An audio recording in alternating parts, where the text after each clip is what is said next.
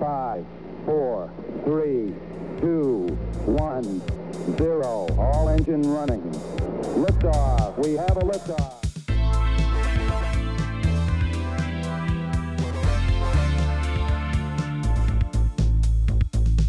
You're listening to Tabletop and Beyond with your host, Justin. But before we get started, how was your Geek Week?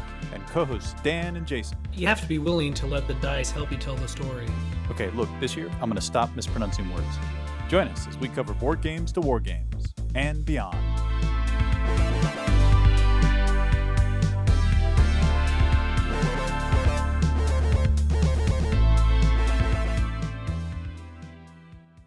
And welcome back to Tabletop and Beyond. I'm your host, Justin. We have got a great show for you. It might be a little short, won't it, Lincoln? We'll see. Stunty for sure. As you can note it, or as you can tell, Jason and Dan are both out today, but I am joined by one of our favorite guest hosts, Lincoln Tidwell. Welcome to the show, buddy. Hey, thanks for having me. Happy to be here. And you had a great idea the other day that we should dedicate this show all dwarves, and I think it's because you had dwarves on the brain, though. Right? Where's the love for the stunties, right? They need their own episode. Definitely. You're only saying this because you're about ready to go to a tournament with a bunch of dwarves. All dwarves. That's true. All dwarves, all the time. And you were All really dwarves, pumped about all it the way. when we were playing the other day. Right, that's right. I was pumped about that W, too. Barely W. Yeah. Well, we've got a great show. We're going to be talking about dwarves, dwarvish lore, our favorite dwarves, our favorite dwarf movies, our favorite dwarf RPGs. This is the dwarf show, so Right. You're probably going to hear us say that word a lot. And we're definitely going to be talking about some dwarf army lists. Yes, Definitely. we are. Definitely going to talk about that. So, to kick us off, though, Lincoln, how was your Geek Week, buddy? Oh, pretty good. I've had a pretty technology-focused Geek Week. I spent 4 days this week for 9 hours a day doing AWS training for work. Ooh. And then I'm also doing some calculus and some Python in my spare time for fun. So, yeah, my wife says, I feel like you've used your brain more in the last 6 months and you've used it for a really long time. And Like I your whole took life? I didn't know if that was like a compliment or like a terrible thrashing that she just gave me. But I will be spending this weekend getting ready for the Du Bois tournament next week. I've got to get a Kazrai completely built and painted, and then touch up some of my executioners that are going to be in a partner list with a buddy of mine. And Du Bois starts, what, next Thursday? Friday. Friday. Yep. Is it a Friday-Saturday tournament? It's a Friday team tournament, Oh. and then it's a Saturday-Sunday individuals tournament. So you're going up with the team that day? I'm going up for Thursday morning, actually, to Yeah. help with some of the terrain setup. Okay. And then I'll be playing Friday with a buddy of mine named Will. He's playing Stormcast, and I'm bringing a cities list with a dragon and some Nice. executioners and some fun stuff. And then the following day, it's all dwarves all weekend. So you're going to be playing 8 games over 3 days. That's what it's going to be. It's going to be Sounds a good. lot of Warhammer. Are you driving back on Monday? Sunday night. Sunday night? Sunday Okay. afternoon-ish night, right? Yeah. I mean, it's like, what, a 6-hour drive up there? Yeah, it's like a 6.5, yep. So, That's not terrible. I'll get home by midnight probably for sure. Because it's just 2 games on Sunday, and they tend to wrap pretty well. Du Bois, the team, the individual tournament anyways, is run by Josh Keel, and he does a really good job of getting us in, getting us happy, and getting us out. So I was talking on our last Talking Warhammer episode that Du Bois has really grown in popularity over the last couple of years. It started out kind of small, but I know a lot more people that are going up more often. yep, they sell out. They sell out. This is the second year in a row. I know they've sold out. Last year I didn't get to go. I had some family stuff going on. Yeah. But I'm really excited about going back. It was I great. got to get up there one of these times. I got the last time I went to Du Bois, I got favorite opponent. Oh, And nice. I took Star Drake and Gotrek. It was like a joke army. I was like, I'm taking a dwarf and a dragon. I got favorite opponent. That's So funny. Pretty funny. That's awesome. Well, I too, Lincoln, was learning to code this week, except my focus was on JavaScript. So What's I've that? been taking a course from Udemy. Udemy? I don't know how you Udemy. say it. You dummy? You the dummy? You the dummy. You dummy. But I've been taking a kind of like an online course there to learning how to code. You and I have talked, outside of the podcast about building an app for our Warcry game. So I am kind of learning how to code the front end of that so that everything will work right and buttons will work when they get pushed and things like that. Because I think that the game is in desperate need of an app, and I reached out to Games Workshop to talk to them about it, and they just basically just stiff-armed me. So they're like, "Yeah, that's not really something we're interested in right now. Thank you, though. Bye." I'm like, "All right, well, I'll They're just like, build "Yeah, it myself." I think what they were doing actually, they were giving their permission for you to go and do. That's exactly what I heard. Think about it like that. They're like, you know what? This isn't for us, but that means You it know, must be for you. if somebody wants to do this, just not us. Right. That might be interesting.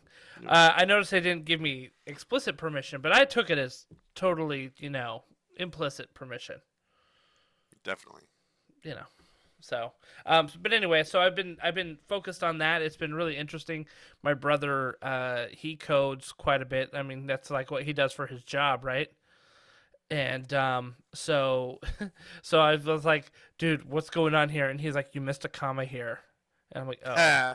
Like, it's one of those things, man, That's where you're fine. just like, one little comma, or if you use a comma instead of a semicolon, like, it just, I gotta get used to it. Yep. You So know? what are you using to program in? What are you writing in? I'm just using, what is it, Microsoft Visual Vi- Basic Code or oh, Visual Code or Visual whatever it's Studio called. Code. Yeah, that's it. Yeah, Visual that's Studio actually Code. great. That's what I use for my Python. So do that. It's great.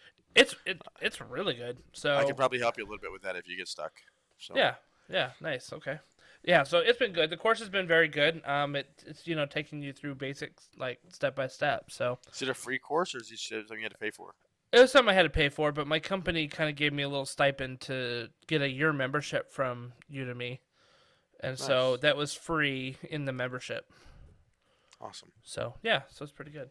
The other thing that I wanted to talk about for my Geek Week is, I don't know if you've seen this, Lincoln, on Netflix.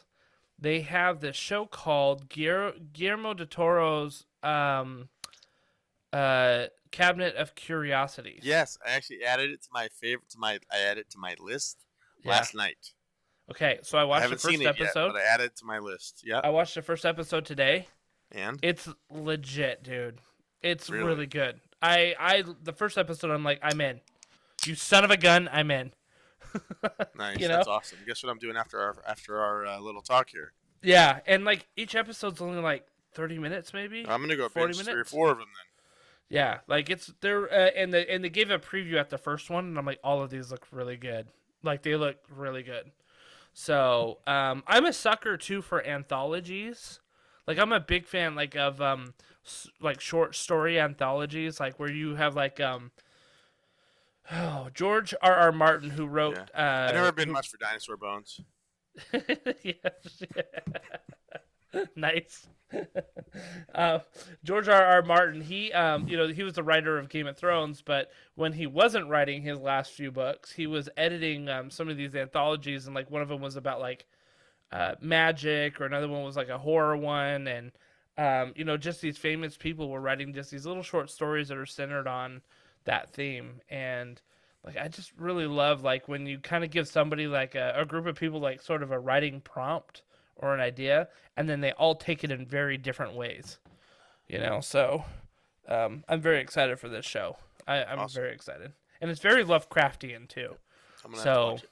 if you like Call of Cthulhu or anything Cthulhu, like this is the show for you for sure. I like that Lovecraft thing. It was on HBO. It just got kind of weird, and it wasn't long enough, and then they didn't do a second season. So Yeah, There you well, go. I mean, it kind of ended where it ended. It was based off of a book, believe it or not. I don't know if you've seen that book Yeah. before, but I think I said this on the show before. My issue with that show is it was very heavy on the kind of racial undertones of the day, and not enough heavy on the Lovecraftian stuff. Like that show was best when it first was 2 leaning. episodes. Yeah, that show was best when it was leaning heavy into the Lovecraft stuff. Yep, I agree. you I know, still so. thought it was great. I thought Yeah, it it was. was. It was I good. wish there was a second season. I totally would have binged it like I binged the first. So, Yep. but that's okay. Yeah. Once you get those Lovecraftian tentacles wrapped around you, hard to let go. Right? Hard to let go. I Yeah. have to admit, I've seen some things on Netflix and Amazon for Lovecraftian shows that I'm not necessarily proud of watching. The quality of some of those shows is terrible, dude. It's terrible. That's And awesome. like the budget for models is like way out of it's out the window. They got none, so it's like family friends. I think it's pretty bad. You see like the wires in there with like janky things. It's It's so good. terrible. So funny. So yeah, very good. Well, very short Geek Week for us because there's only two of us. But there are some interesting items of geek news this week. The first one that I want to actually, I'm going to save that first one for the last. The first becomes the last, Lincoln. The first one that I'm going to talk about is that late pledges are still open for the Dungeon Delver's Guide. Now, if you're not super familiar with what this is, it is a 300-page source book to use with 5e and Level Up Advanced 5th Edition. And it contains everything you need to create compelling and deadly mazes and lairs. So, like, this is all about making amazing dungeons to dive through. I think there's a bunch of guides out there like this, but the thing that made me very interested about this one is that it's created by EN Publishing, which is the same people who are behind the ENnie Awards, which is basically all the board game, tabletop gaming, RPG awards that happen every year at Gen Con. So this is the so this is their book, basically kind of their dungeon guide on how to build great dungeons. And so one of my issues with I think a lot of dungeons that people play in is that they're pretty generic. I mean, like you just kind of like wander through and things like that. And so I like the idea of having a very good guide of how to just like focus on that. Rock on. Okay. Yeah, I think that sometimes the dungeons you end up like labeling like big room 1, big room 2, big Right. you know what I mean? Like Yep. tavern or armory, you know what I mean? And as you're walking through, guys, just kind of it ends up being a very generic dungeon crawl, right? For sure. Yep. So I think where you can come up with some, and sometimes the trap locations are pretty obvious, right? Where you're like, okay, well, I'm going to look for traps. I got a funny one. I got a funny thing. Though I kind of did it on purpose. So I'm in the middle of a little campaign right now. I think we've done our 4-shot. Maybe it'll be 5. We'll be done. But I threw a treasure chest in the water, and I put it by some rocks so it would be hidden. So that my players would have to look for this on a VTT, right? So they kind of have to look for it, and if they didn't say anything, they were going to just go right on by it with their boat that they were in, right? Yeah. And one of my players says, "Oh, look, you guys, a treasure chest," and the other 3 had not seen it at all. Yeah. And I was like, "Oh, okay." And then Scooter, who has been on here, he's in the group, and he says, "I want to jump out of the boat and get the treasure chest." And I said, "Are you sure? Like you're going to jump in the water and go grab a treasure chest?" And he says, "Yes." And so I tell them all to roll initiative as a giant octopus comes out of the rocks and goes to defend his treasure chest and almost TPKs them. It's pretty awesome. It was awesome. It was very great. Nobody died, but it got really close. So yeah. So there you go.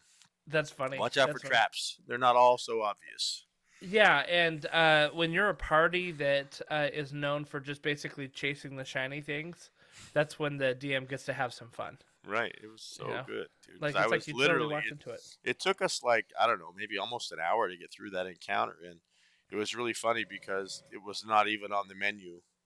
You know, it was totally up to them. If they saw it, we could do it. If not, we were just going to go on by it, you know. And it was really So what fun. was in the treasure chest? Oh, I'd have to look it up. I don't recall at the moment, but it was pretty. It would have been hilarious if it was empty. Like the octopus just liked the chest. That's hilarious. If it was empty, that's terrible. I didn't do that.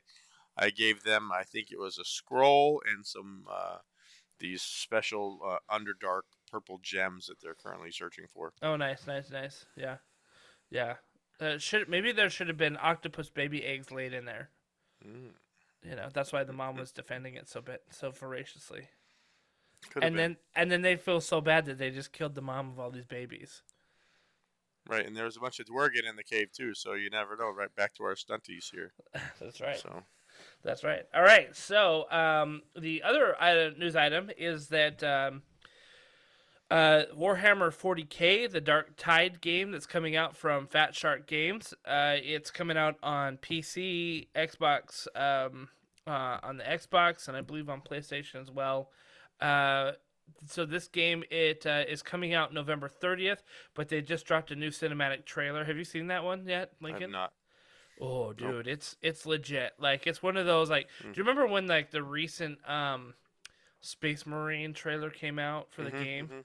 And you're just like, dude, that was really good. Right.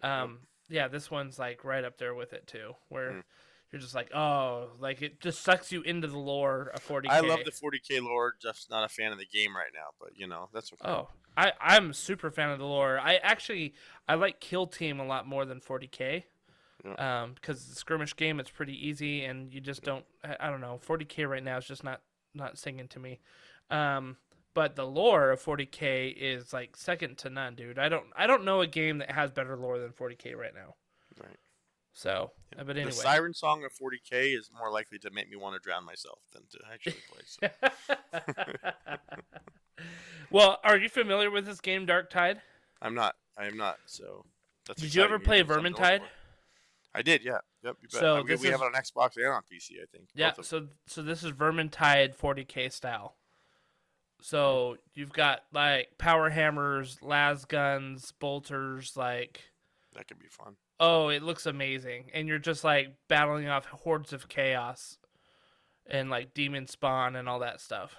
So it's been like 4 years or 5 years since Vermintide came out, and GW's just getting the reskin done. Good job, guys. Right? Congrats. But it looks good, though. And the mechanics, it looks super smooth. The mechanics and graphics look amazing in it. So, awesome. Do you have the Xbox Games Pass? I do, actually. I got it for you. That's right. Some game you were playing. I don't think we ever played, but I've had it for like a year, and I've been paying for it, so that's fine. Well, that's good. It's good that you're paying for it because it comes out on November 30th, and we're going to get on it together, and we're going to play. Oh, that sounds like a good idea. Because it's a day one drop. It's a day one drop on Xbox Games Pass. That's awesome. Yeah. Cool. So that'll be a lot of fun to play over the holidays. In. So the other one that last point that I wanted to make, this made huge waves yesterday. I don't know if you saw this, Lincoln, but Atomic Mass Games, who took over all of the Star Wars miniature games. So they have like Armada, X-Wing, Legion, like they do all those. They just announced yesterday that they would be fielding a skirmish game, and they're calling it Star Wars Shatterpoint. Ooh. Did you see the trailer for that? No, I haven't. You should be giving me links to this as we're talking about it. The links are in the this document. Sounds awesome. The links are in the document. I know. I just want everybody to know that you put links in the document. But great. yeah, listen, it looks really good. Google, for our listeners, Google atomicmassgames.com/Shatterpoint. It's got like the trailer on there. It gives you the announcement. Like, it looks really good, and the minis look amazing, and they look like they'd be a lot of fun to paint. And I don't know if they come pre-painted. I don't know anything like about that, but I doubt they do. I have a feeling they're going to be like the Star Wars Legion. Some of them look like they came straight from Star Wars Legion, like the heroes, So, but they look really good. So you've got one here. It says the Shatterpoint's game fun and flexible squad building experience invites players to create custom strike teams optimized to complete the various mission objectives. Players can choose thematic squads straight from the Star Wars galaxy, like Ahsoka Tano, Bo-Katan Kryze, Lord Maul, and his loyalist super commandos, or mix and match their favorite characters to form the custom squads they want to play. So, nice. They're going to have like basically a core, like a base core set, and then there'll be like tons of expansions that come out with different people that you can play. So, well, you better start talking to the game stores around here. Make sure they're stocking it, right? Yeah, definitely. Get on it. I wonder if it's gonna be like so. Atomic Mass Games is also the company that does Crisis Protocol. So I wonder if this game is gonna be a little bit like Marvel Crisis Protocol in that Star sense. Wars. For Star Wars, it seems like That sounds awesome. By the way, I know that game's got And good their bones. stuff all comes unpainted, so that means this stuff will likely come unpainted then. Yeah. Yeah. So I was talking with Devin today, and he's like, I cannot wait to get my hands on some of these. That's awesome. Way So, cool. yeah. This is coming summer of 2023. So you've got approximately 8 months to get your backlog of painting done so that your table is clear for this. I need more than 8 months, but we'll see. I know, right? Seriously, I have so much that I want to get done. I I'm to the know. point now that I've got so much done that I need to make room so I can paint more and get rid of the stuff that I have painted. But I know. getting rid of means putting in a box for my grandchildren. I'm not sure what. So much stuff, man. Someday, right, my lineage someday will open up this box of Warhammer models and be grateful that their great-great-grandfather painted them. I think that's going to happen. Because if I sell it, you always get seller's remorse, right? You're like, man, Oh, yeah. I shouldn't have done that. Yeah. So as much Especially, like- as much as I could see myself getting more in, Yeah. I could buy more models with the money I sell, right? That I get from selling, but I just can't bring myself to do it. So I'm just like a hoarder, man. It's the I know. greatest I mean, feeling ever. I got a whole bunch of I got that old Korn Stormcast battle box from a long Right. time ago, right? Yep. And Jason at one point was interested in getting into Korn. So I was like, I'll sell you this half for $70 or whatever, which was a good deal for for that Yeah. half. And he's like, great. So I sold it to him, and then Warcry comes out, and there's a whole thing for all those models that they could have been a warband. And I'm like, man. dang it. Could have had a warband for $70. I know, and a good one too, right? In terms of like a lot of variety, and I'm like, dang it, that the total seller's remorse right there, Yep. So, yeah, I get it, but yeah, that Shatterpoint looks really good. I can't wait for us to see more about it. And you said you played Crisis Protocol before, right?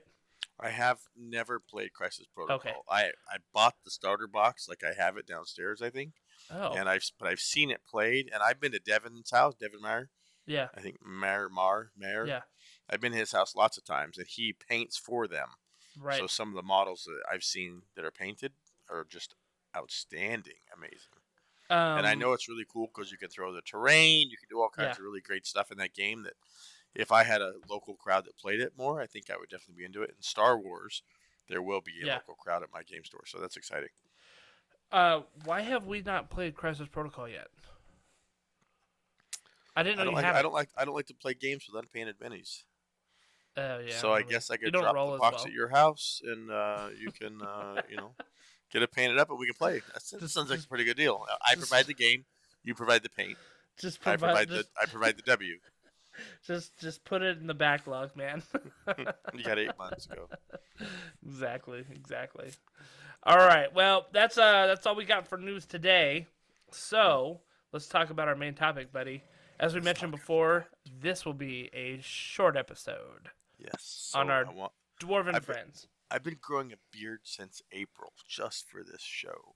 I know. I'm looking very dwarfish, by the way. For those of you who don't know me, I've got a pretty big old friggin' beard going.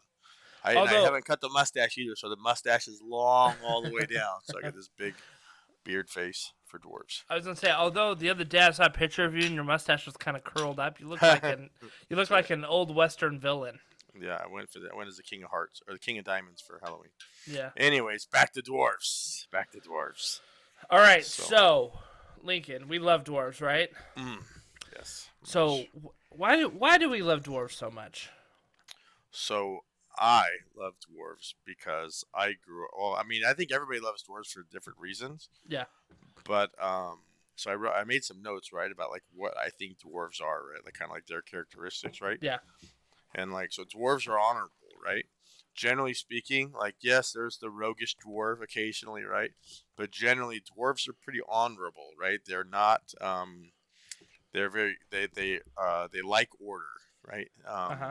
They make an oath and they give their word, right? They're good for it, right? Dwarves have beards, so Yes, that's they do. definitely a good thing, right? They're always drinking ale, which makes them fun.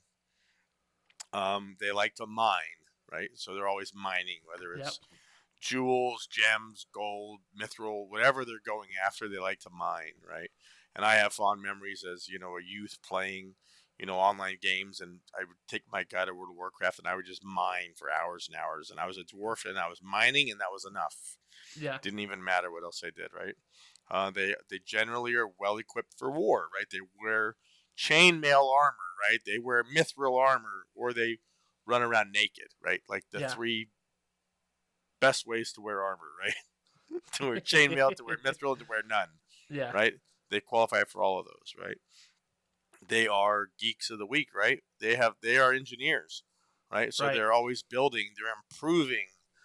They work at forges. They sweat a lot, right? They are around fire and molten, and they love it, right? They thrive in that, right? They use gunpowder, right? They have crossbows, and they hit things with hammers. Like, that's enough. Like, take your lore for your stinky elves and get out of here. Like, that's all I need for an army is everything that I've just said, right? Honorable guys with beards that wear armor, that use gunpowder, and they hit things with hammers. Right, and they fix stuff. They're engineers. That, to me, like, sign me up. I'm all in. Yeah, I mean, if you look at some of the like folklore and mythology surrounding dwarves, right?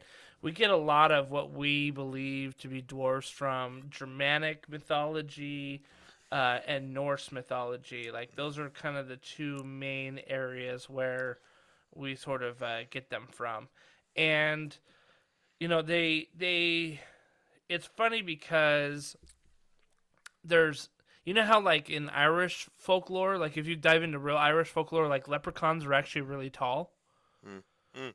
In old Norse like mythology, dwarves actually weren't that short.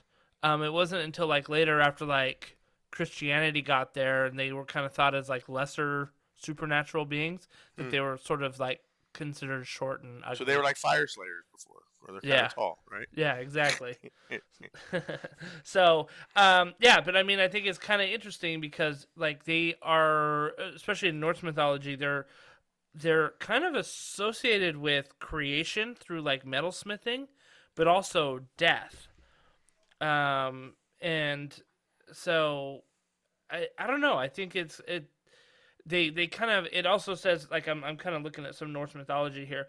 They also guard like the doorways in the mountains, right? And that's kind of like considered doorways between worlds, sort of thing. So like they inhabit this area where they've got like 1 foot in the world and then 1 foot in the supernatural as well, which I think is kind of interesting because there's a lot of like. You look at these mountains and there's like a lot of I guess myth and supernaturalness about it, and so the idea that there's these people living under these mountains, mining and creating and engineering and all this stuff is kind of Right. like romantic in a way, Right, and they're very aggressive, or they can be, right? Yeah. Yep. Watch out for this aggressive dwarf, right? Who's like driven by glory. You know what I mean? Like, it's just awesome. It's Yeah. the best. It literally is the best. So, in terms of like actual lore and from like what we know, like what is your kind of favorite? What's your favorite go-to lore for dwarves? Well, the dwarven lore that I'm most familiar with, right, would be like from Lord of the Rings, from Warhammer, and from Game of Thrones. Go Peter Dinklage, right?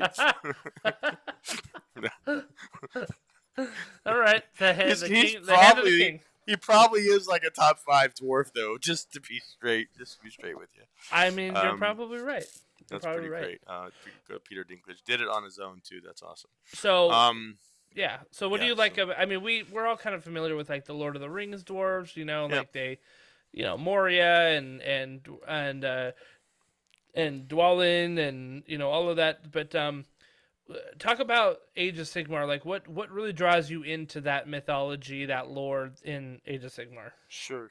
So, well, dwarves or Dwarden, whatever you want to call them, right? Dwarden, for those of you who don't know, or what GW calls dwarves, so they could own their IP. Yeah, right. But exactly. I still call them dwarfs, and I spell it with an F because they're dwarfs. Yeah. Right. And they are one of the oldest races in the Warhammer world.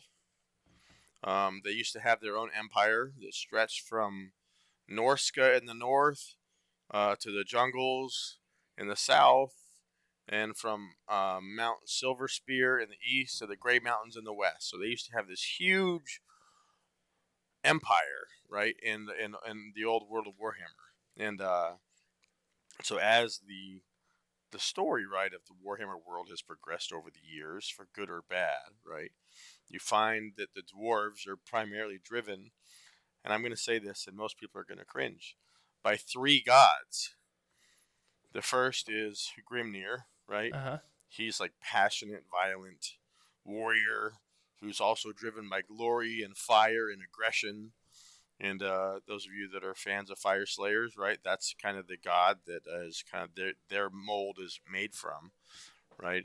And then you have Grungni, who is like the artisan craftsman, engineering, creating weapons of war god. And I would say that he is the god that gives dwarves their ingenuity, right, their artisanship. And so a lot of like the KO were kind of created or forced to being what they are, and their creativity of doing things differently from his influence.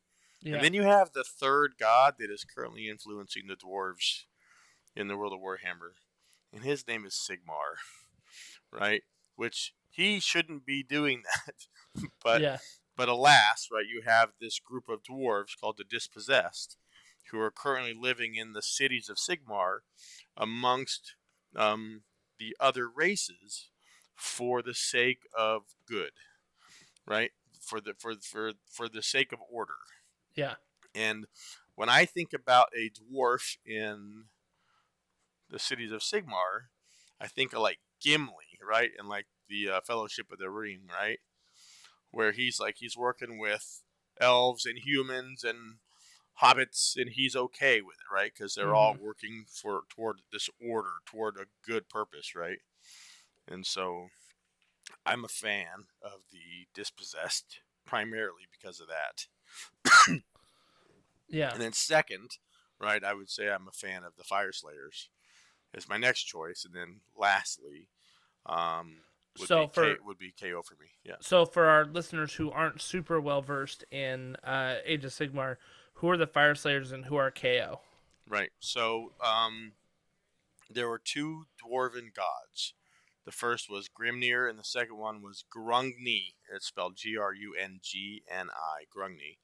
Grimnir was a passionate, violent warrior who's glory-driven with fire and aggression. Right. So during the Age of Chaos, Grimnir went to Sigmar and said, "I need something to do." Right. Effectively. Yeah. And so Sigmar tells Grimnir, go fight Volcatrix, who is this beast of a dragon, kind of like a giant fire-breathing god dragon, if you were. And so there's this huge, so Grimnir, he's excited because he's got something to do, right? So they have this huge battle, right? They both kind of explode, if you will, meaning that there's such ferocity in this battle that they shatter, literally. And so you take the essence of a god, and Volcatrix explodes into a pile of gold, and their essences combine, and you have gold fused with the god essence, and it explodes across the mortal realms, right? And now Fire Slayers, they've discovered that if they take this gold, is what you call this gold that's fused with their god's essence, Yep. that they can do things with it. It can make their weapons more powerful when the runes are applied to their weapons with the gold. When it's melted and put into their weapons, they can put runes on their skin, and it gives them power so they can be stronger, hit harder, fight more fiercely.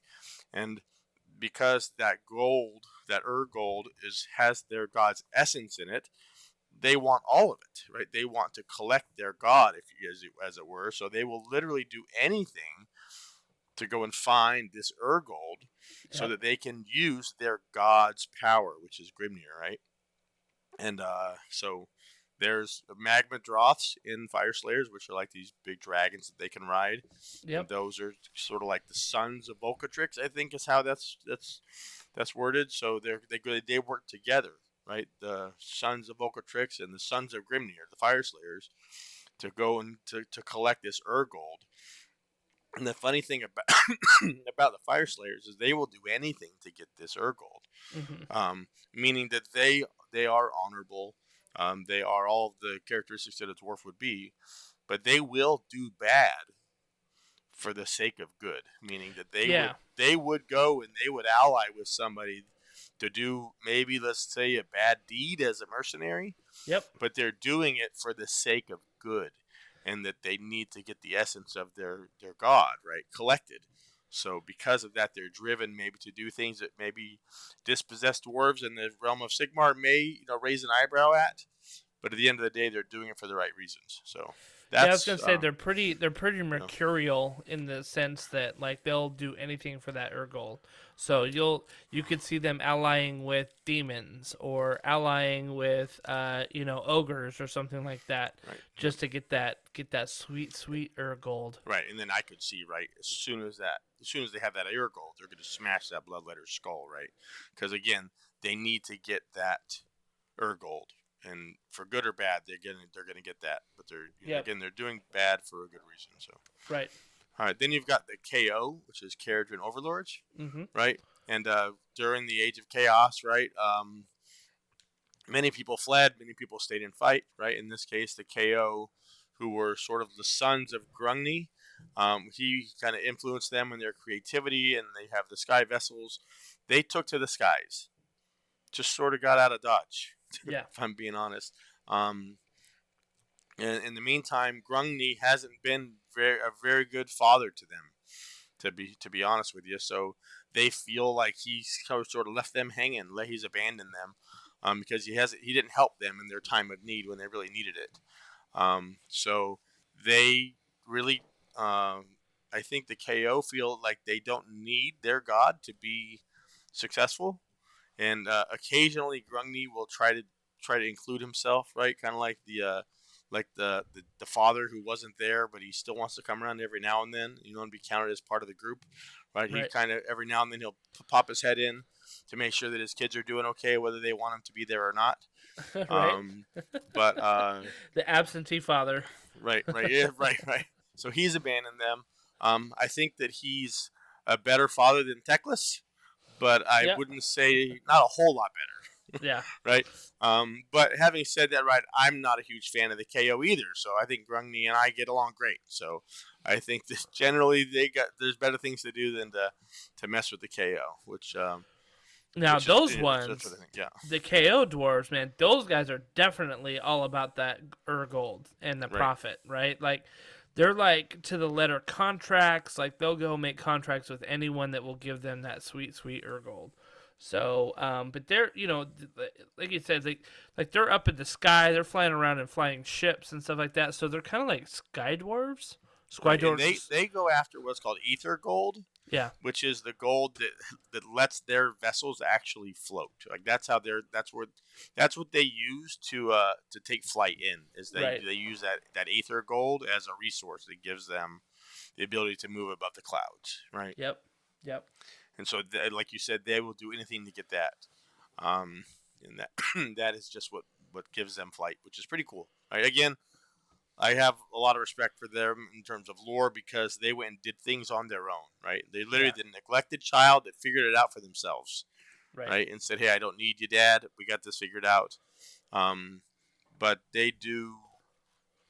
They're not in a mine. Right. They're not hitting stuff with hammers, right? They're not in my opinion, they are less honorable than like the Fire Slayers are, because Fire Slayers are doing this for a reason, not their own reason. Does that make sense? Yep.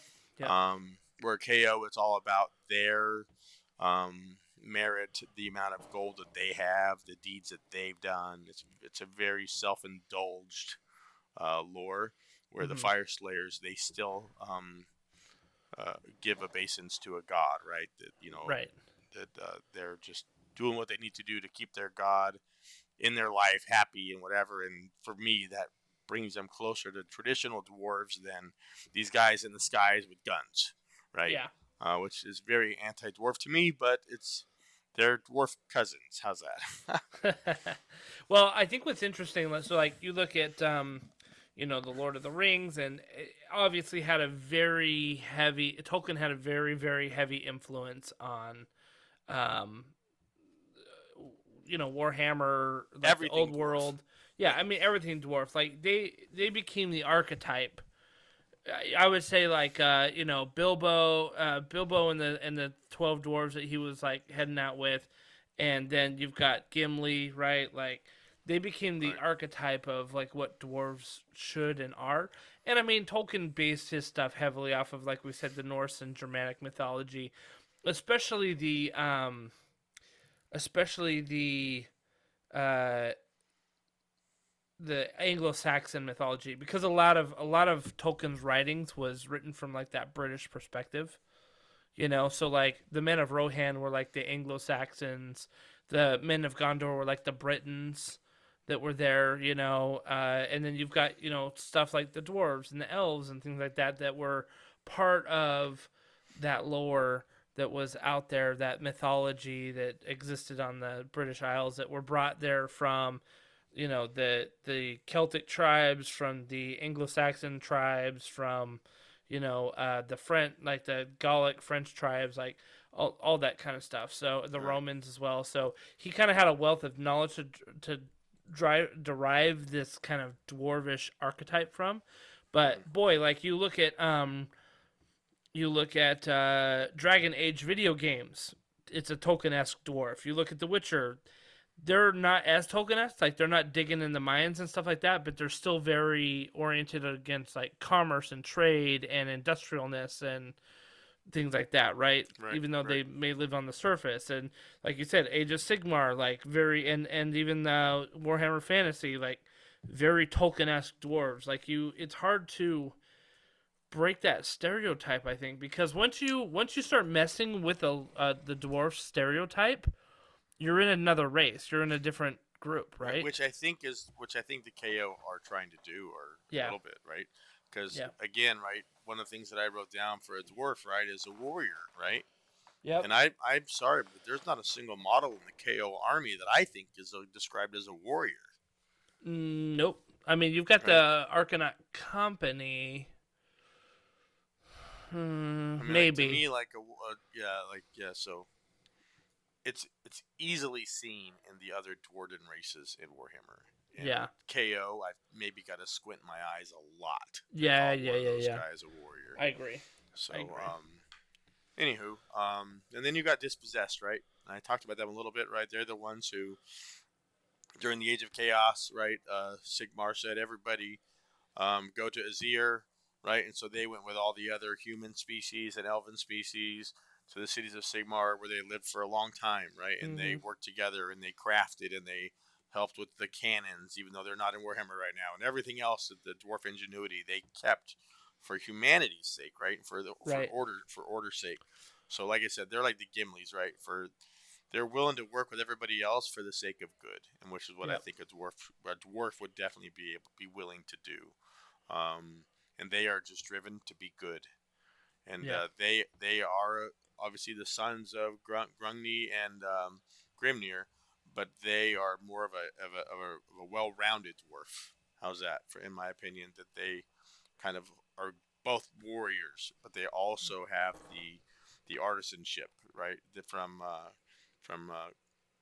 Grungni, where they are just helping to fight and helping to build in the cities of Sigmar. So, for me, right, Dispossessed are still the real dwarves. Right? In Warhammer. But like I said, I do really, really like Fire Slayers. Now, when they first came out, I was not a fan. I used to have an all Slayer army in Warhammer 8.0, right? All Slayers. Yeah. And Fire Slayers was just very different. It was like, what's wrong with my Slayers? Why they got to be Fire Slayers, right? But the way the lore works out, I'm actually a fan. I think they're a good army.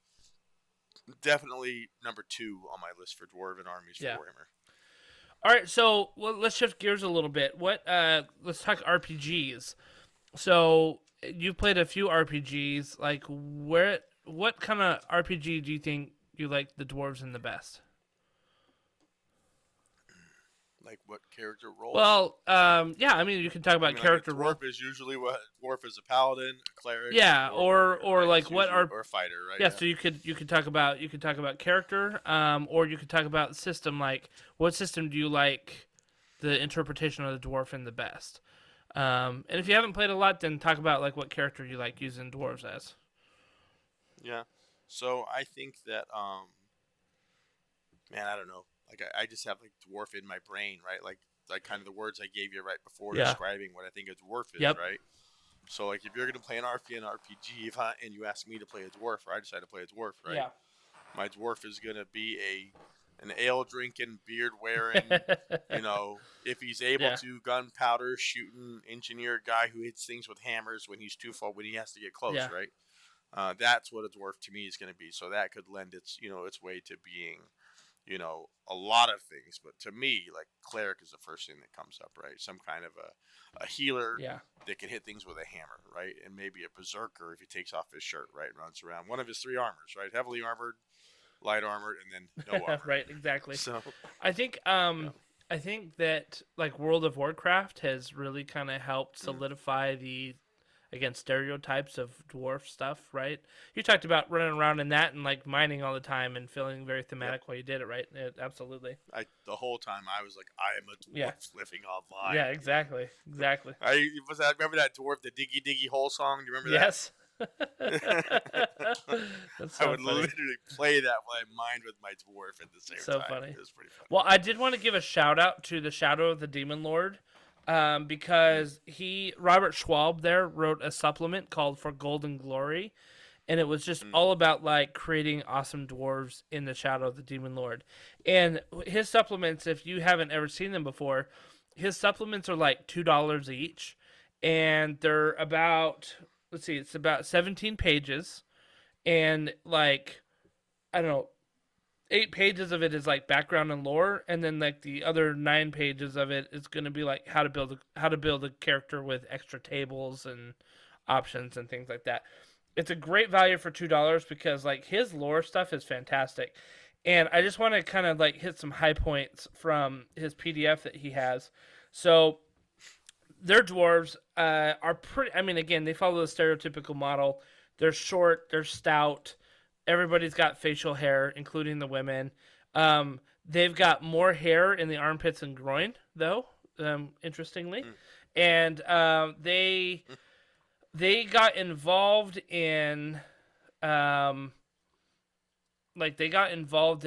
troll wars at one point, where the trolls were coming out of the mountains and into kind of their strongholds, and so their population was reduced for a little bit because they were just like busy fighting trolls all the time. But they've got like the long lives, they've got the typical like dwarven strongholds that are under the mountains and all of that stuff. They see ghosts, like their dwarven ghosts, like wander the halls, and it's not uncommon for them to interact with their honored dead. And in fact, like that's part of their culture, is like that their honored dead are always with them. So kind of interesting.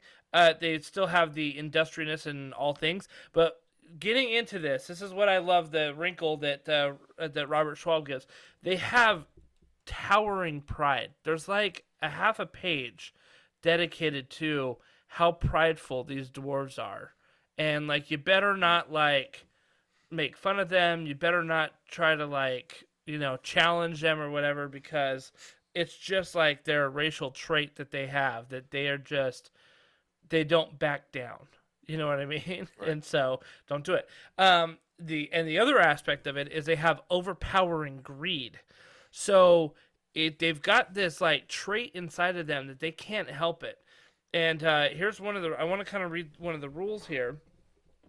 It says, dwarves in madness is grip find find the lust for gold grows unbearable and find it harder and harder to resist the impulses to take whatever valuables they find. Gold lust is a common dwarven affliction that arises in those who have suffered great strain and stress. Dwarves pity those who succumb to this malady and do their best to guide them back to sanity, and if they fail, lock them away before they bring shame on themselves. So, one of the mechanics in Shadow of the Demon Lord is they have a major sanity mechanic, right, that can make you go mad. So when a dwarf would go mad, roll a d6. On an even number, roll a d20 to determine the form of the madness takes as normal. On an odd number, the dwarf becomes afflicted with gold lust. And gold lust is that if you can see an object worth 1 gold coin or more, you become impaired until you take that object. That's And at the awesome. end of each minute, roll a d6. A roll of 5 or higher will end the madness, right? So impaired means that you can only take a slow turn in that game and that you roll with Bane, which can like lower your score. So basically anything that is worth 1 gold coin. So if you're fighting a dude who's got like a fancy dagger, like all he has eyes for is that dagger. You know, and so he's going to go attack that guy. He's going to try to get that knife or that dagger. And until he does so, he's going to be impaired. So, yeah, what's interesting is if you would gain a long-term madness, which is like pretty much permanent, if you roll an odd number, you get like gold lust long term. And so what this does in long term is you lust for precious metals and stones. Your lust for precious metals and stones overpowers you. Whenever you see an item worth at least 1 gold coin, you must get success on a will challenge roll or become impaired until you take it. So even like social encounters, you could like be freaking out a little bit. So anything worth 1 gold coin, you freak out. So that has come up where like I've had players in my campaigns playing dwarves, and they see something, right? Well, they would go mad, and all of a sudden they just started lusting after the gold, and like they're just like, "All right, I'm out," and like they'd like run to the other side of the room to go pick up that like golden thing that they see, and their friends are like, "Dude, what are you doing? Like, we need you in this fight," and they're just like, "Nope, got to go pick up the gold." So, That's funny. and in a total Robert Schwab twist, for those who know Robert Schwab, he doesn't just put on his like, oh, these are like happy dwarves living in the mountains. Their background is called Grimnir's Curse, so they also have a god that's called Grimnir, right? And they used to like serve Grimnir, but they weren't like always short, stout, and hairy. Like they were Grimnir and the other dark gods. They formed them as like this striking, regal people who were tall, statuesque, and like perfect in every way. Like they were almost like what the elves were. You know what I mean? And what happened was they started to get a little prideful and envious of the dark gods. So they went up on top of the tallest mountain, and they started building a giant tower to reach the gods. So basically a Tower of Babel, right? And the dark gods saw what was happening, and they basically cursed them. And it made them short and stout and ugly, and they had to kind of live with that for the rest of their days. So, yeah. So that's how the dwarves Yeah, were made. I think I've only played a dwarf a few times in any RPG other than D&D. Okay. So Yeah. But But I mean, again, No, like I you think that- start messing around with it, right? If they're not short and they're tall, they're gonna be a human, right? So like you have to have them short. If they're not if they're not like angry little dwarves or like sweet little dwarves, and okay, that's a little different. Like I guess they're a gnome at that point. You know what I mean? Like right, dwarves are kind of aggressive, right? You yeah. know? Yeah, right. So it's almost like you have to play into the stereotype, because if you don't, there's other races that like would fit that description better. You know, like a nice dwarf is a halfling. Like it's a hobbit. You know what I mean? Like that's a nice dwarf. You know, a greedy, like a kind of cowardly dwarf is. But hobbits don't have beards, so they don't. Yeah, Qualify, exactly. right? That's true. Yeah, take the beard away, and you got a hobbit, right? So, take away their bravery and courage, and you've got a gnome, basically. Right. You know. So, yeah, like once you start adjusting like what the dwarves are, you can't like mess around too much, or else you turn them into something they're not. We're gonna take away their hammers and their warrior and oh wait, those are KO. Never mind. Just kidding. Gotcha. Just Yeah. kidding. All right, so we obviously know dwarves and they're portrayed well in the movies. Like, what's your favorite dwarf movie? My favorite dwarf movie? Yeah. Man, I don't know. Like The Hobbit got such a bad reception initially, and people I think are growing on it later. I just watched it a few weeks And? ago, and I really just enjoy watching them. I gotta watch it. I guess I gotta watch it again. I just wish it. Right. It should have been 2 movies though. That was my issue with it. It's like it didn't need to be 3. But maybe I'm wrong. There was another dwarf movie that I saw. Let me see if I can remember what it was called. That I really liked, actually. I think it is called Blood on the Mountain. Okay. No, that's not it. That's something else. That's some weird West Virginia thing. There's sorry guys, that's funny. No, there's a dwarf movie on Netflix, and it's these 3 dwarves, and they're mining in a cave, Okay. effectively. And while they're down there, they encounter some monsters and some other things, and it's pretty cool movie. I'll see if I can find it. What's your favorite dwarf movie? So, I'm gonna go kind of non canon on this one, and you're gonna roast me for it. I know you are, but that's okay. I was gonna say Willow, Well, but here's a problem, and I realize yeah. Willow's really like they're not dwarves, they're hobbits, right? They're halflings more than they're dwarves.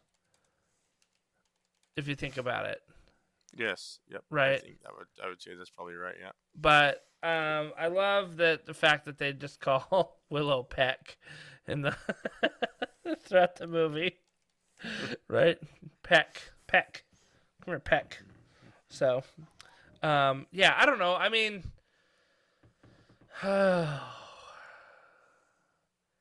like I guess there's just not a lot of dwarf movies out there that you're just like, wow, that was a really good dwarf movie. So there's a dwarf movie, and like it does. If you guys have watched, we're all nerds here. So like the Mythica series, right, on like Amazon Prime. So I found the name of the movie. It's called Dwarves of Dragon Mountain, Okay. and it's on Amazon Prime. So if you have, it's definitely worth watching. And so it says, in a fantasy world, 4 dwarves are mining in the dangerous Dragon Mountain when a sudden explosion causes a cave-in, trapping the dwarves inside. Dun dun dun. Dang. Epic and truly suspenseful. I thought it was cool, man. Like I watched that movie and I was like, wow, this is a movie about dwarves. Yeah. Like just dwarves. Like it's not about a bunch of elves and humans. This is a movie about 4 dwarves stuck in a mountain, and it wasn't terrible. So I would recommend watching it if you like dwarves. I think what about Time Bandits? That's actually pretty good. That's Right? funny. Yep. I mean, yep. they're kind of like not your classic like dwarves, but still though they're dwarves, right? They're dwarves. Definitely qualifies for And sure. Definitely and qualifies. in the description, it definitely they call them dwarfs. So, Time Bandits is a Yep. great movie. For sure. Yep. Yeah. So that's Yep. a And like I said, Gimli's probably one of my favorite dwarves, and he's Lord of the Rings, so yeah. we'll put him in there. And So he was great. it's interesting you say that because I actually preferred not Gimli. I preferred what's his name from Thorin or something else. Hobbit or yeah, from The Hobbit. What was his name? I'm blinking on it right now. It is so what are all the Hobbit dwarf names? Thranduil. No, Thranduil was the dang it, I'm looking it up right now. It's Dwalin. Right, It's see. Dwalin. Right? Dwalin. Yeah. The Yep. bigger, taller, bald one with the hammer, Yep. right? Yep. Totally. Yep. Like Yep, he was yep. great. He was He was good. totally great. That is a dwarf, my friend. Yeah. Yep. Yeah. And 100%. and a lot of the great A lot of the great dwarves like are there in like even in the book The Hobbit, like they all have such great personalities there, and Right. I thought that Tolkien did a good job of like giving them their unique identities, even though you've got like a bunch of these guys. So, um, yeah, Dwalin was great. Balin was good too. So, and who didn't like the Dori Nori Ori guy? Like the Right. like the brothers, right, kind of thing. So, yeah. So I also was last week. I was listening to the Hobbit on the audio. Okay. So Andy, is it Serkis, the guy who played Gollum? Oh yeah, Andy Serkis. Yeah. Is Serkis, right? He actually does the entire audio No book of way. the Hobbit Whoa. on Audible. So definitely, I recommend you pick it up. I was listening to it last week, and it was amazing. Yeah. It was so great, and he's got such a great voice, and he doesn't always sound like Gollum, right? So like Yeah. when he does Gandalf, he does a really good job with the voice for Gandalf. So highly recommend it. Nice. Very good. Very good. All right. Well, let's see. If we're talking dwarves, you alluded that you're going to be taking a dwarven list up to the boys. Why don't you? I am. I'm taking Yeah. all dwarves, Which is Nothing rare. but dwarves. So I don't think Yeah. if our listeners don't play Age of Sigmar, which some of them don't, I don't think that you appreciate how rare this is. Because in the Cities of Sigmar, you can kind of mix and match some of your units a little bit. Yeah, like over 100, maybe 100 units. Or Yeah, something close to and that, so like probably. if they do bring them, they're just bringing the shooting dwarves, or they might just bring like the shield dwarves, right? Yeah. Like nobody really runs a all dwarf army, and part of it is they're a little slow, and very slow. movement is Very slow. movement is king in Age Right. of Sigmar, right? in pretty much all tabletop games. Yeah, movement is king Right, because if you can't get to where you even Warcry. Yep. Oh, totally. Warcry, it's huge. Totally. Totally huge. Yeah. Right, huge. Yeah. So so dwarves used to be their own faction, right? Yep. In Warhammer. Yep. And the World of Warhammer Fantasy dwarves were their own faction. So this army was my attempt at bringing an all dwarf army that I would say this is the old dwarf faction. Nice. I'm playing it like a dwarf army. There is no human ally in here. There's no elves. There's no nothing. It's just dwarves. Because of the limited abilities for the dwarves in the book, I gave my dwarf rune lord. I don't want to call them spells, right? Because dwarves don't generally have spells. Yeah. So I tried to give him abilities that would be more like abilities and less like spells. Okay. So I'll start the list with my general. So he's a rune lord, right? He's 95 points. He has a command trait that gives all friendly units. So the city I'm playing is called Tempest Eye, and the army itself has its own bonuses that I'll review in just a minute. But I'll start with just the leader, my general first. So he has a command trait called Hawkeye, which gives +1 to wound for all shooting dispossessed, which is what they call dwarves, right, in Cities of Sigmar, units wholly within 12 inches. So any of my units shoot something, they get +1 to wound automatically just for being wholly within 12 inches of him, which is pretty cool. I give him Arcane Tome so that he can take a spell. But the spells I take one called Strike of Eagles, which I'm imagining, right, this dwarf calling eagles, right, maybe some hand gestures, doing the caca, right, some kind of he's calling a strike of eagles on the enemy. So the eagles come down, and for that it goes off on a 7. So again, it's not super easy to get off, right? It goes off on a 7, 30-inch range. I roll 6 dice for every 4+. You take a mortal wound. So again, it's not like a game-breaking spell. I'm not doing it to try to meta this guy. I wanted to give him some abilities, and spells were the best way for me to be able for him to have an impact on the battlefield. And because I'm running a warlord battalion, I'm getting a second spell with him, and that is called Aura of Glory. And so this, I could imagine a rune lord like yelling at his dwarven warriors around him and encouraging them. And so what this does, it gives Cities of Sigmar units, which in this case is all dwarves, +1 attack if they are wholly within 12 inches of him. So he's like, encouraging them to fight harder, fight stronger, Yeah. And so these are his 2 spells that I gave him, trying to keep with what I think is a dwarven theme. And then he's got 2 prayers. He has Curse, which is you roll a 4+, and you pick an enemy within 9 inches, and 6 is to hit, do mortal wounds. He also has the choice of 2 other prayers on his War Scroll, Ancestral Shield, which goes off on a 2+, and you get a 6-up ward save for a friendly unit. And Forge Fire, which is on a 2+, you give a friendly unit +1 to their rend, which can be huge. That can be +1 rend for melee or +1 rend for shooting. It's +1 rend to the attacks of the unit, so it counts for both. Then I have a second Rune Lord. He has the Healing Prayer, which allows him to heal a friendly unit within 12 inches, D3 wounds. So I've got that. And then I have a Warden King, who a lot of people don't take. He is a dwarf guy who stands on an oath. He has an Oath Stone ability, which I find to be really, really useful in the current meta of of Warhammer, Age of Sigmar. What it is in your hero phase, you declare that he's not going to move, and he's going to stand atop his Oath Stone, and so that means he can't move for the rest of your turn. Yeah. And as long as he stays on that Oath Stone until your next hero phase, there are no battle shock tests for Cities of Sigmar units, for dispossessed units, wholly within 18 inches of him.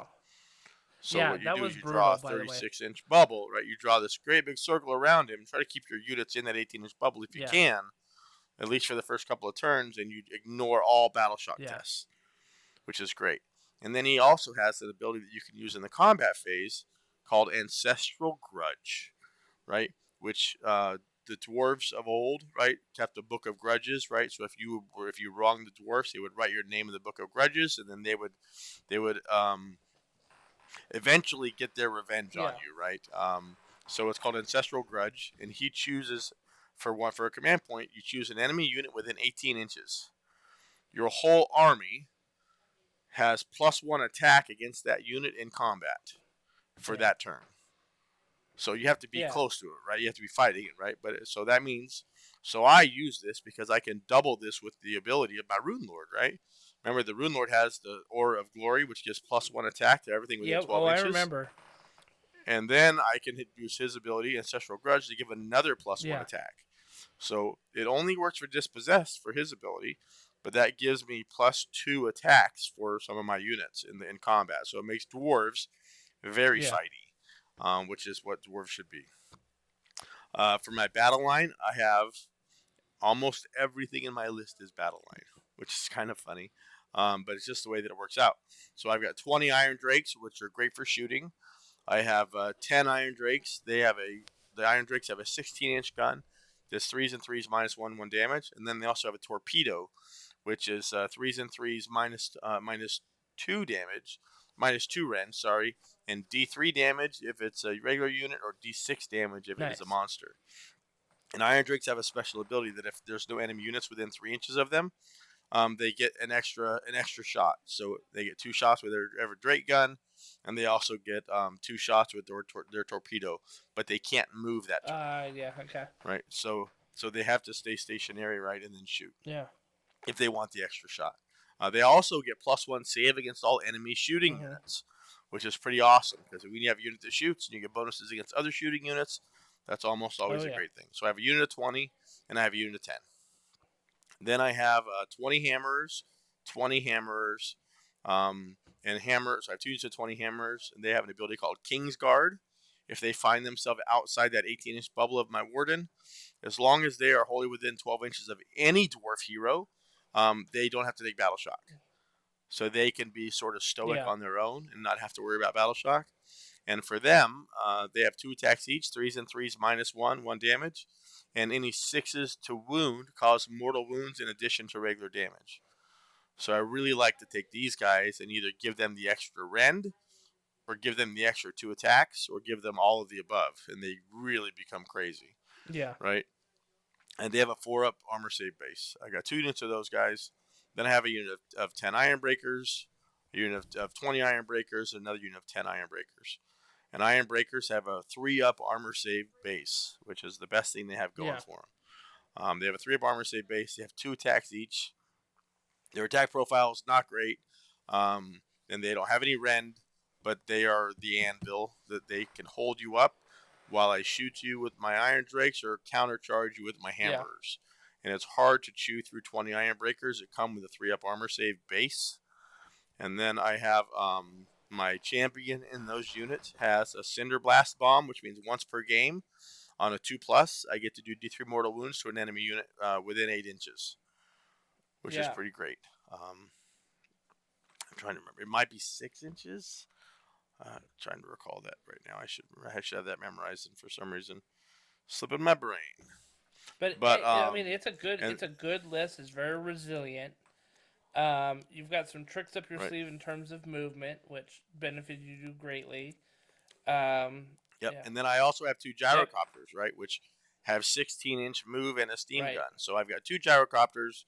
Kind of just a real quick one more time through the list. 2 gyrocopters, 10 iron breakers, 10 iron breakers, 20 iron breakers, 2 units of 20 hammers, 10 iron drakes, 20 iron drakes, a Warden King, a Rune Lord, and a Rune Lord. And then my army, because I'm playing Tempest Eye, they get +3 movement for first round. So that means that my 4-inch movement dwarves become 7-inch movement dwarves for round 1. They always get +1 to their run, no matter for the entire game. And then all of my units also have musicians, which give them inherently a +1 to their run, which means on turn 1, if I roll a 6, my dwarf units can move 15 inches. Wow. With their run. So now I've got very fast moving dwarves on turn 1, and I have +1 to my armor save for all of round 1. So my iron breakers go to 2-ups. My warriors go to 4-ups. My hammers go to 4-ups, right? I go to 2-ups before modifiers against shooting on my iron drakes. So there's just lots of really great things about it. I also have the ability to run and shoot with a unit called Rapid Redeploy. As long as my shooting unit is wholly within 12 inches of a dwarf hero, I can run and shoot with them, which can also be really great. So that means on turn 1, I can take my shooting unit if I wanted to, and I could literally run them 15 inches and then shoot. Yeah. So I've done a 15-inch move and then shot 16 inches. So that's a 31-inch threat range with shooting, and I deploy it 11 or 12 inches. That's the table, right? So that's pretty great. Yeah, when we played the other day, they got right up in my face right away, which kind of made some strategic choices a little tough. So I wish you the best up at Du Bois with this list. I think it's going to catch quite a few people by surprise. You know, because I just don't think that a lot of people, are playing against Cities of Sigmar. And if they are, it's not this list. It's not all dwarves, right? Yeah. So I have 12 drops, which is good or bad. Yeah. Take it or leave it. And I'm 1975, so I'm down 25 Okay. points. So, but I don't have any long beards in my list. That's really the only dwarf unit that I'm not using. They are 5 points cheaper than the iron breakers, and they have half as many attacks. They do have some special abilities that I think aren't that great. I'll take the 2-up for the mortal wounds, for the Cinder Blast Bomb, and the extra armor save over the Longbeard. So that's only 5 points more for the iron breakers. And even if I'm down 25 points. So I were to go to Longbeard, it's not going to give me enough points to give me anything meaningful in my list that I don't already have. So no Longbeards for me today, but they're okay. So when I look at Warcry, they suffer from a little bit of the same issue that you have in Age of Sigmar. The dwarves only have 3 movement, which they're stunty legs, right? Like they're not covering a lot of ground. So usually if that's the case, you want to look to the abilities to help make up that gap. If you recall, the list you played at our tournament had the Protectors. They only had a 3-inch move. Now they had the advantage of having a 3-inch reach on their weapon.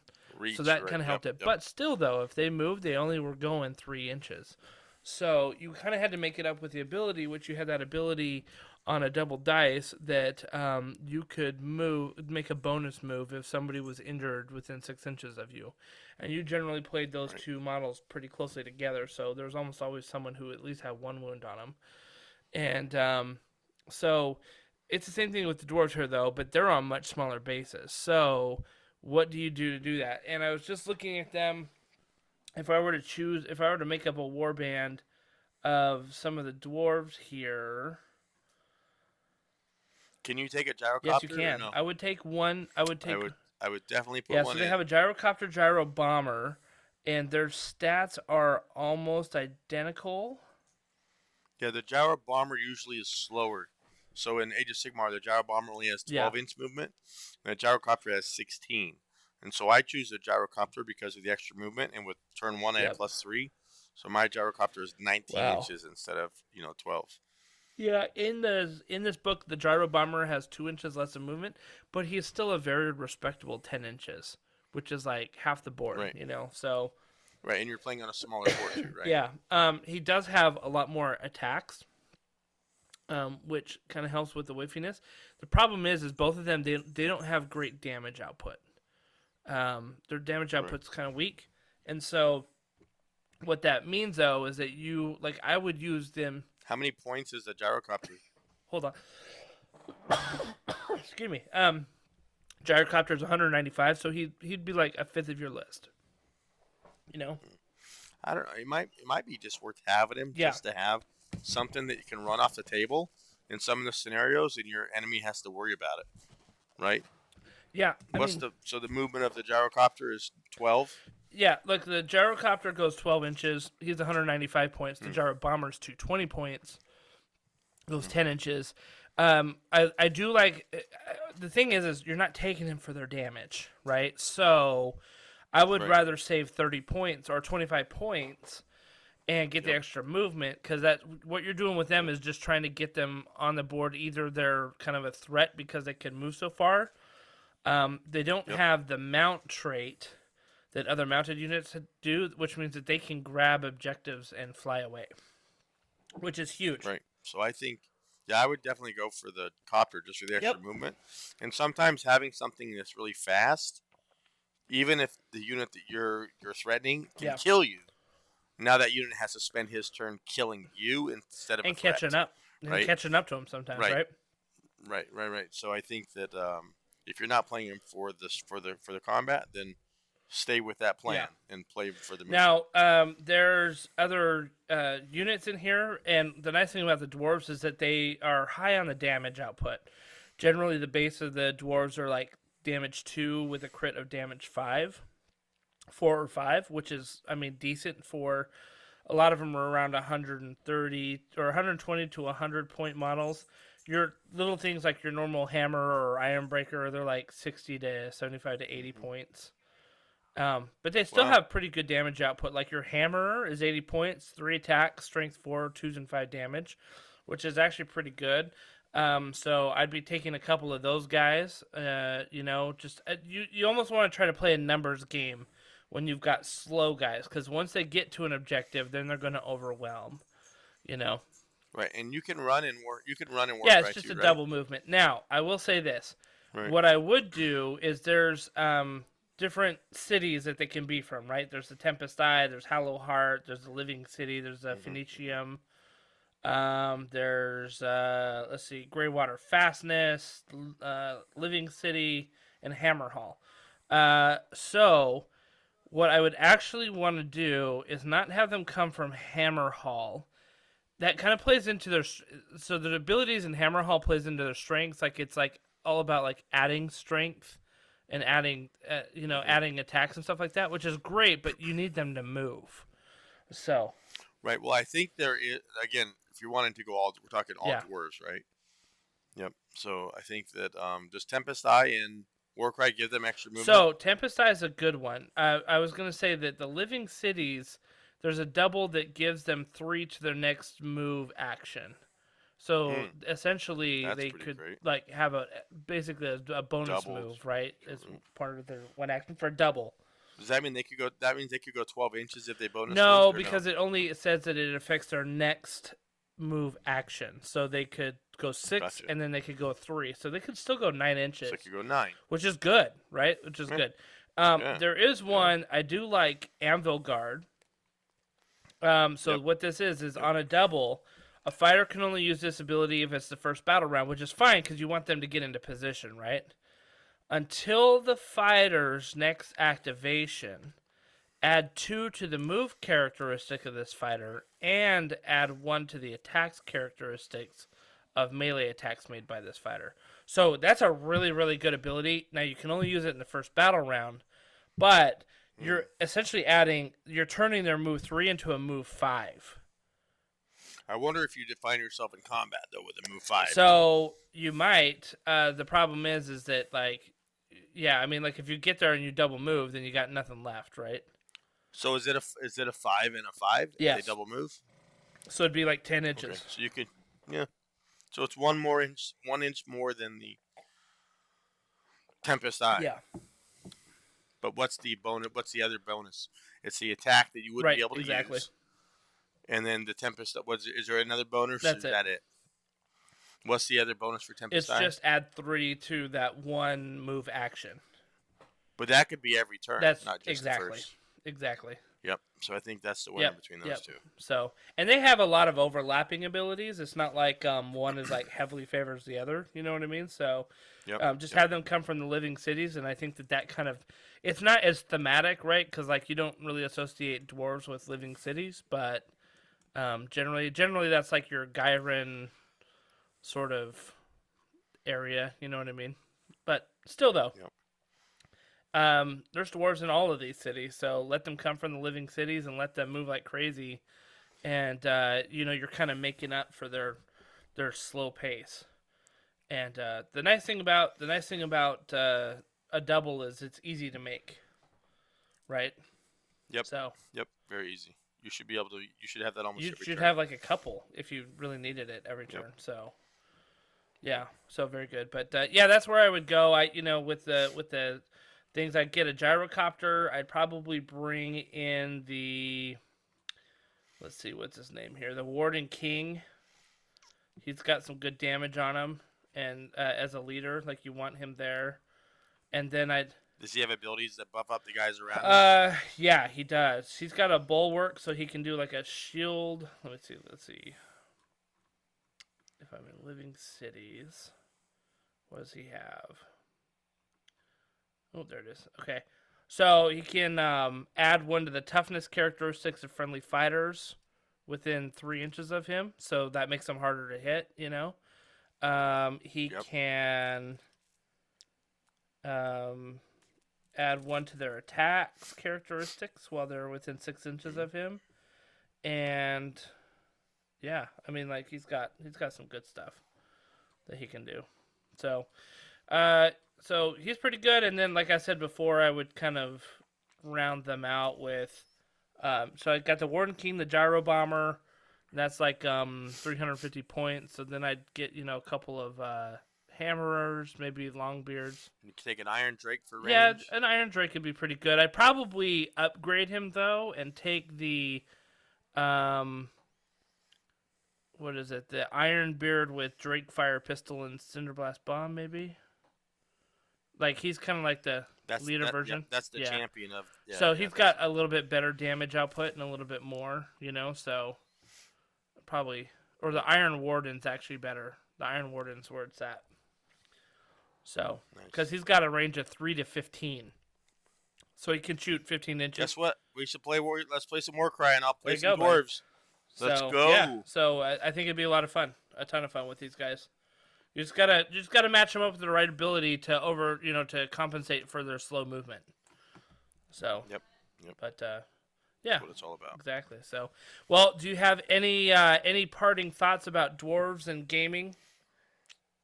I do, and so I think that generally speaking, if you play a game with your dwarves, you're gonna have a great time, and if you play a game with your dwarves a lot, you're gonna win a lot. You're going to be a better general for it. I really feel that way, that you can take an army that maybe to most people isn't that strong. You play it, you get good with it, your generalship is going to improve, and you're going to win most of your games with your dwarf army. And that's going to surprise all your enemies. They're all going to be on their back foot when they see you put those Iron Warriors on the table.